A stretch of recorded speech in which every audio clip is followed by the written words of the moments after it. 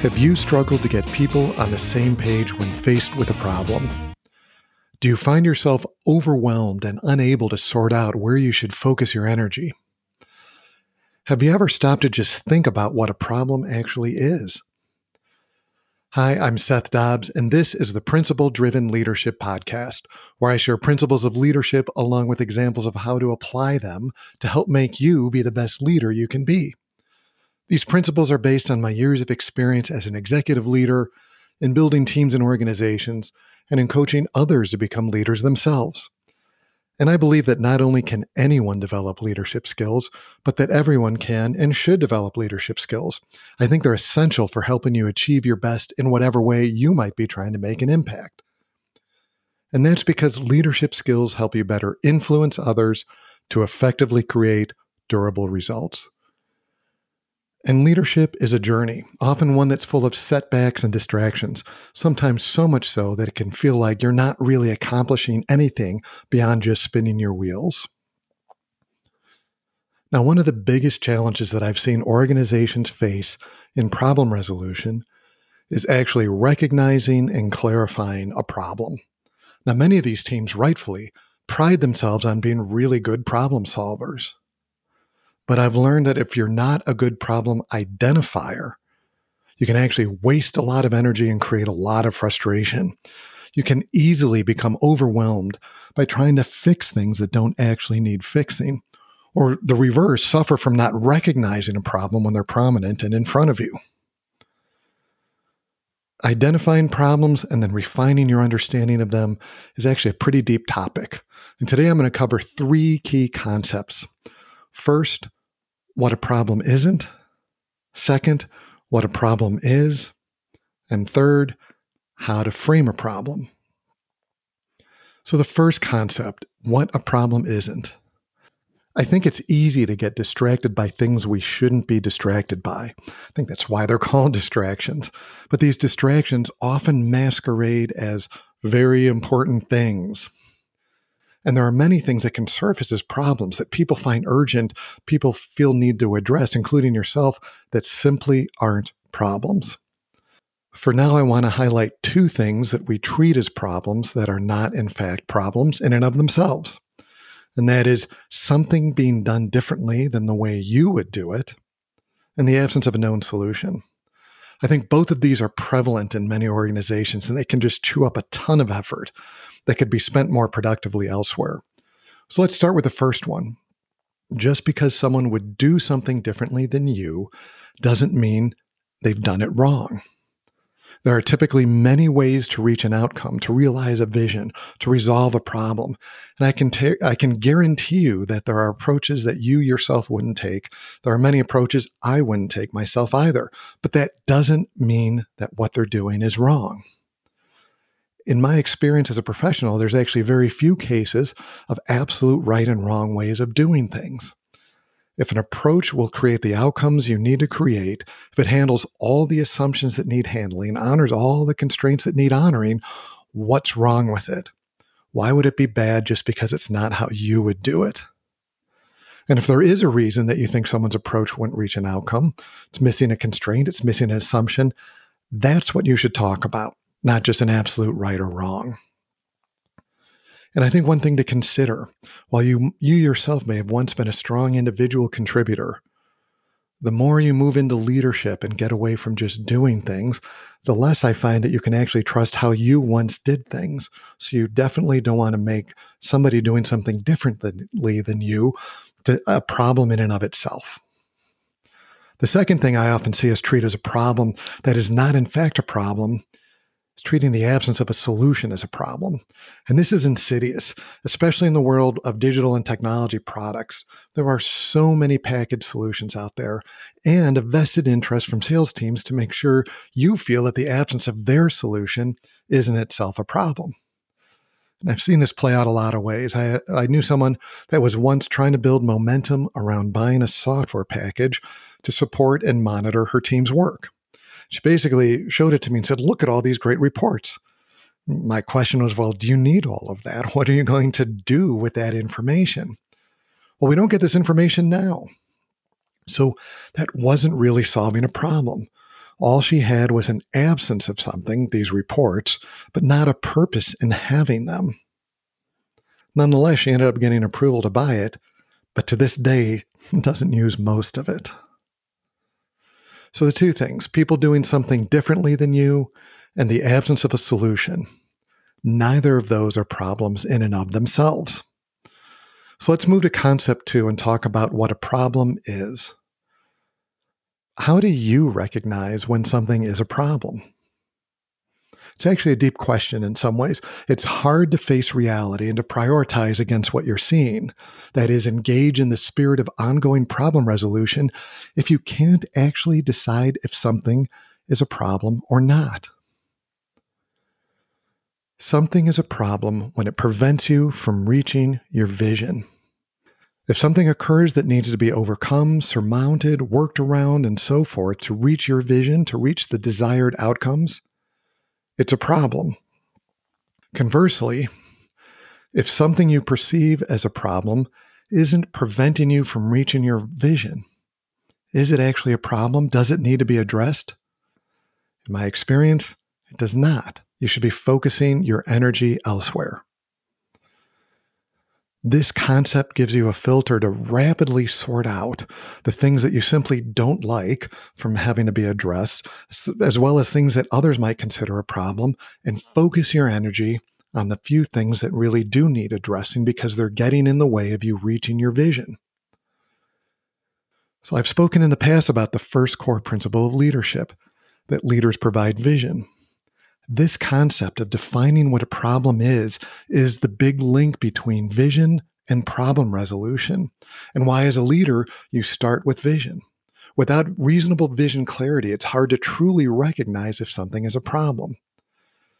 In other words, if you don't know where you're going, it's hard to discern if something is actually in the way of getting there. Now, typically, I see people needing to embrace this concept to filter out the noise, to filter out the things that aren't problems. And you're probably experiencing this, surrounded by lots of so-called problems. But with a little bit of analysis, you might see that many things you and others are raising aren't actually, in fact, preventing you from reaching your vision. But the flip side of this, it's actually equally important to apply this concept to see a problem in something that you might have ignored. I'll talk about the company Zappos. When they first started out, they had the vision of being the best at satisfying the shoe-buying customers.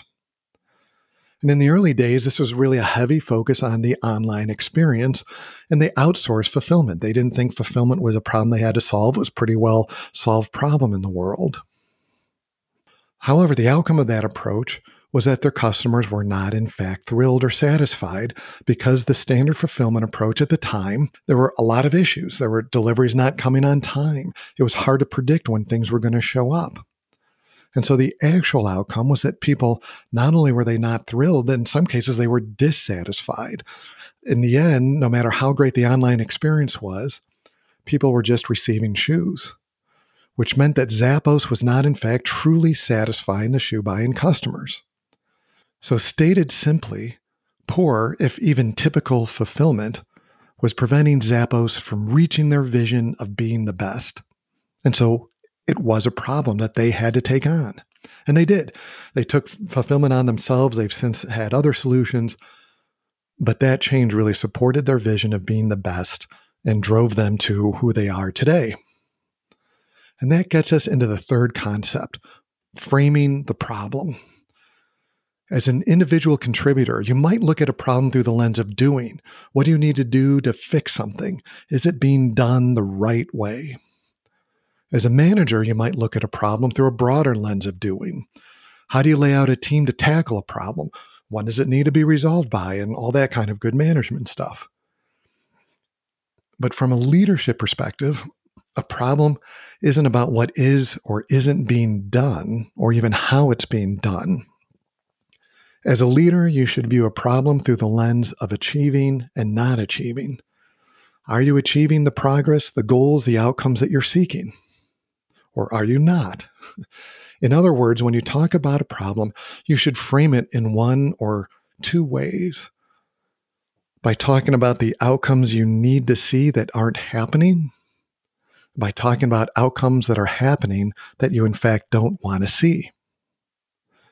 Let's use a retail chain as an example to sort of draw this out. Imagine you're running a retail chain and sales are lagging behind your growth goals. And so easy, you think. Problem is you just need to get more traffic, get more people into your stores. And so you act on it. You invest in advertising, drive more traffic to your stores. Great. And yet, your sales don't increase. So what went wrong? And the problem we talked about, we need more people in the store. But that's a phrase that's more of a solution. We need more people in the store. It's not a problem. And in fact, a deeper analysis might uncover several things. Perhaps your advertising is not bringing properly qualified buyers into the store. You might have a lot of hype, a lot of hoopla and excitement, but no clear value to help potential customers identify themselves. So you're getting the wrong people in. Or perhaps people struggle to find the products they want to find when they're in your store and they give up and leave. And if that's the case, driving more people to the store might not matter and in fact create a wave of people that don't ever want to come back. Framing it this way starts giving you a different view of what's happening and allows you to rethink how to talk about the problem so you can actually better direct the way you solve it. At a high level, you have an outcome you want to see, an increase in sales. And you could further qualify this to think about it. Do we want an increase in ticket, sort of the dollars in a particular sale, and or an increase in volume? But regardless, that becomes an outcome. There are also outcomes you didn't want to see, and that is more non-buyers than buyers coming to the store. And people are not able to find what they need when they're in the store. Now, those negative outcomes that are currently happening could easily be reframed as outcomes that we want to see. We want to see more of the right buyers coming to the store. Thinking about that gives us a different and better problem to solve than simply more. Maybe we actually need fewer people coming to the store as long as a greater number of them are the right buyers. The second thing, which is people not finding what they need, could be reframed as we want it to be easy for customers to buy from you. This could then drive changes in merchandising and store flow, employee training, and so forth. But all of this reframing to center on outcomes helps make it clear and can help you create a bigger impact on your organization, on what you're trying to accomplish. So all organizations face problems. They have challenges, roadblocks, all that kind of stuff. And sometimes you can feel overwhelmed if you can't filter through all of that. Sometimes you might even ignore things that should be addressed. So getting good at identifying what is and isn't a problem, and then revamping the way you think and talk about the problems can go a long way to helping you see reality, to prioritizing your efforts, to be more effective in reaching resolution. And the 3 key concepts to help you get better at this: 1, be clear on the kinds of things that seems like problems but are not in fact problems, like things just being done in a different way than you do it, or solutions in search of a problem. 2, be clear on what a problem is. And that's something that gets in the way of reaching your vision, of reaching the outcomes your team is trying to achieve. And 3, frame problems in terms of outcomes. Outcomes you want to see but aren't seen, and outcomes that you're seeing but don't want to see. And with practice, applying these 3 concepts will help you make a very effective team. So I want you to think about how often does organizational muscle memory kick in and just provide solutions disguised as problems or the absence of solutions. And think about what you're currently treating as a problem that is not, in fact, getting in the way of reaching your vision. How can you apply these 3 concepts today to reprioritize where your energy and your team's energy is being spent? Thanks so much for joining me. Please subscribe and share with a friend if you liked it. And join me next time where I'm going to talk about the 3rd core principle of leadership, that leaders create more leaders.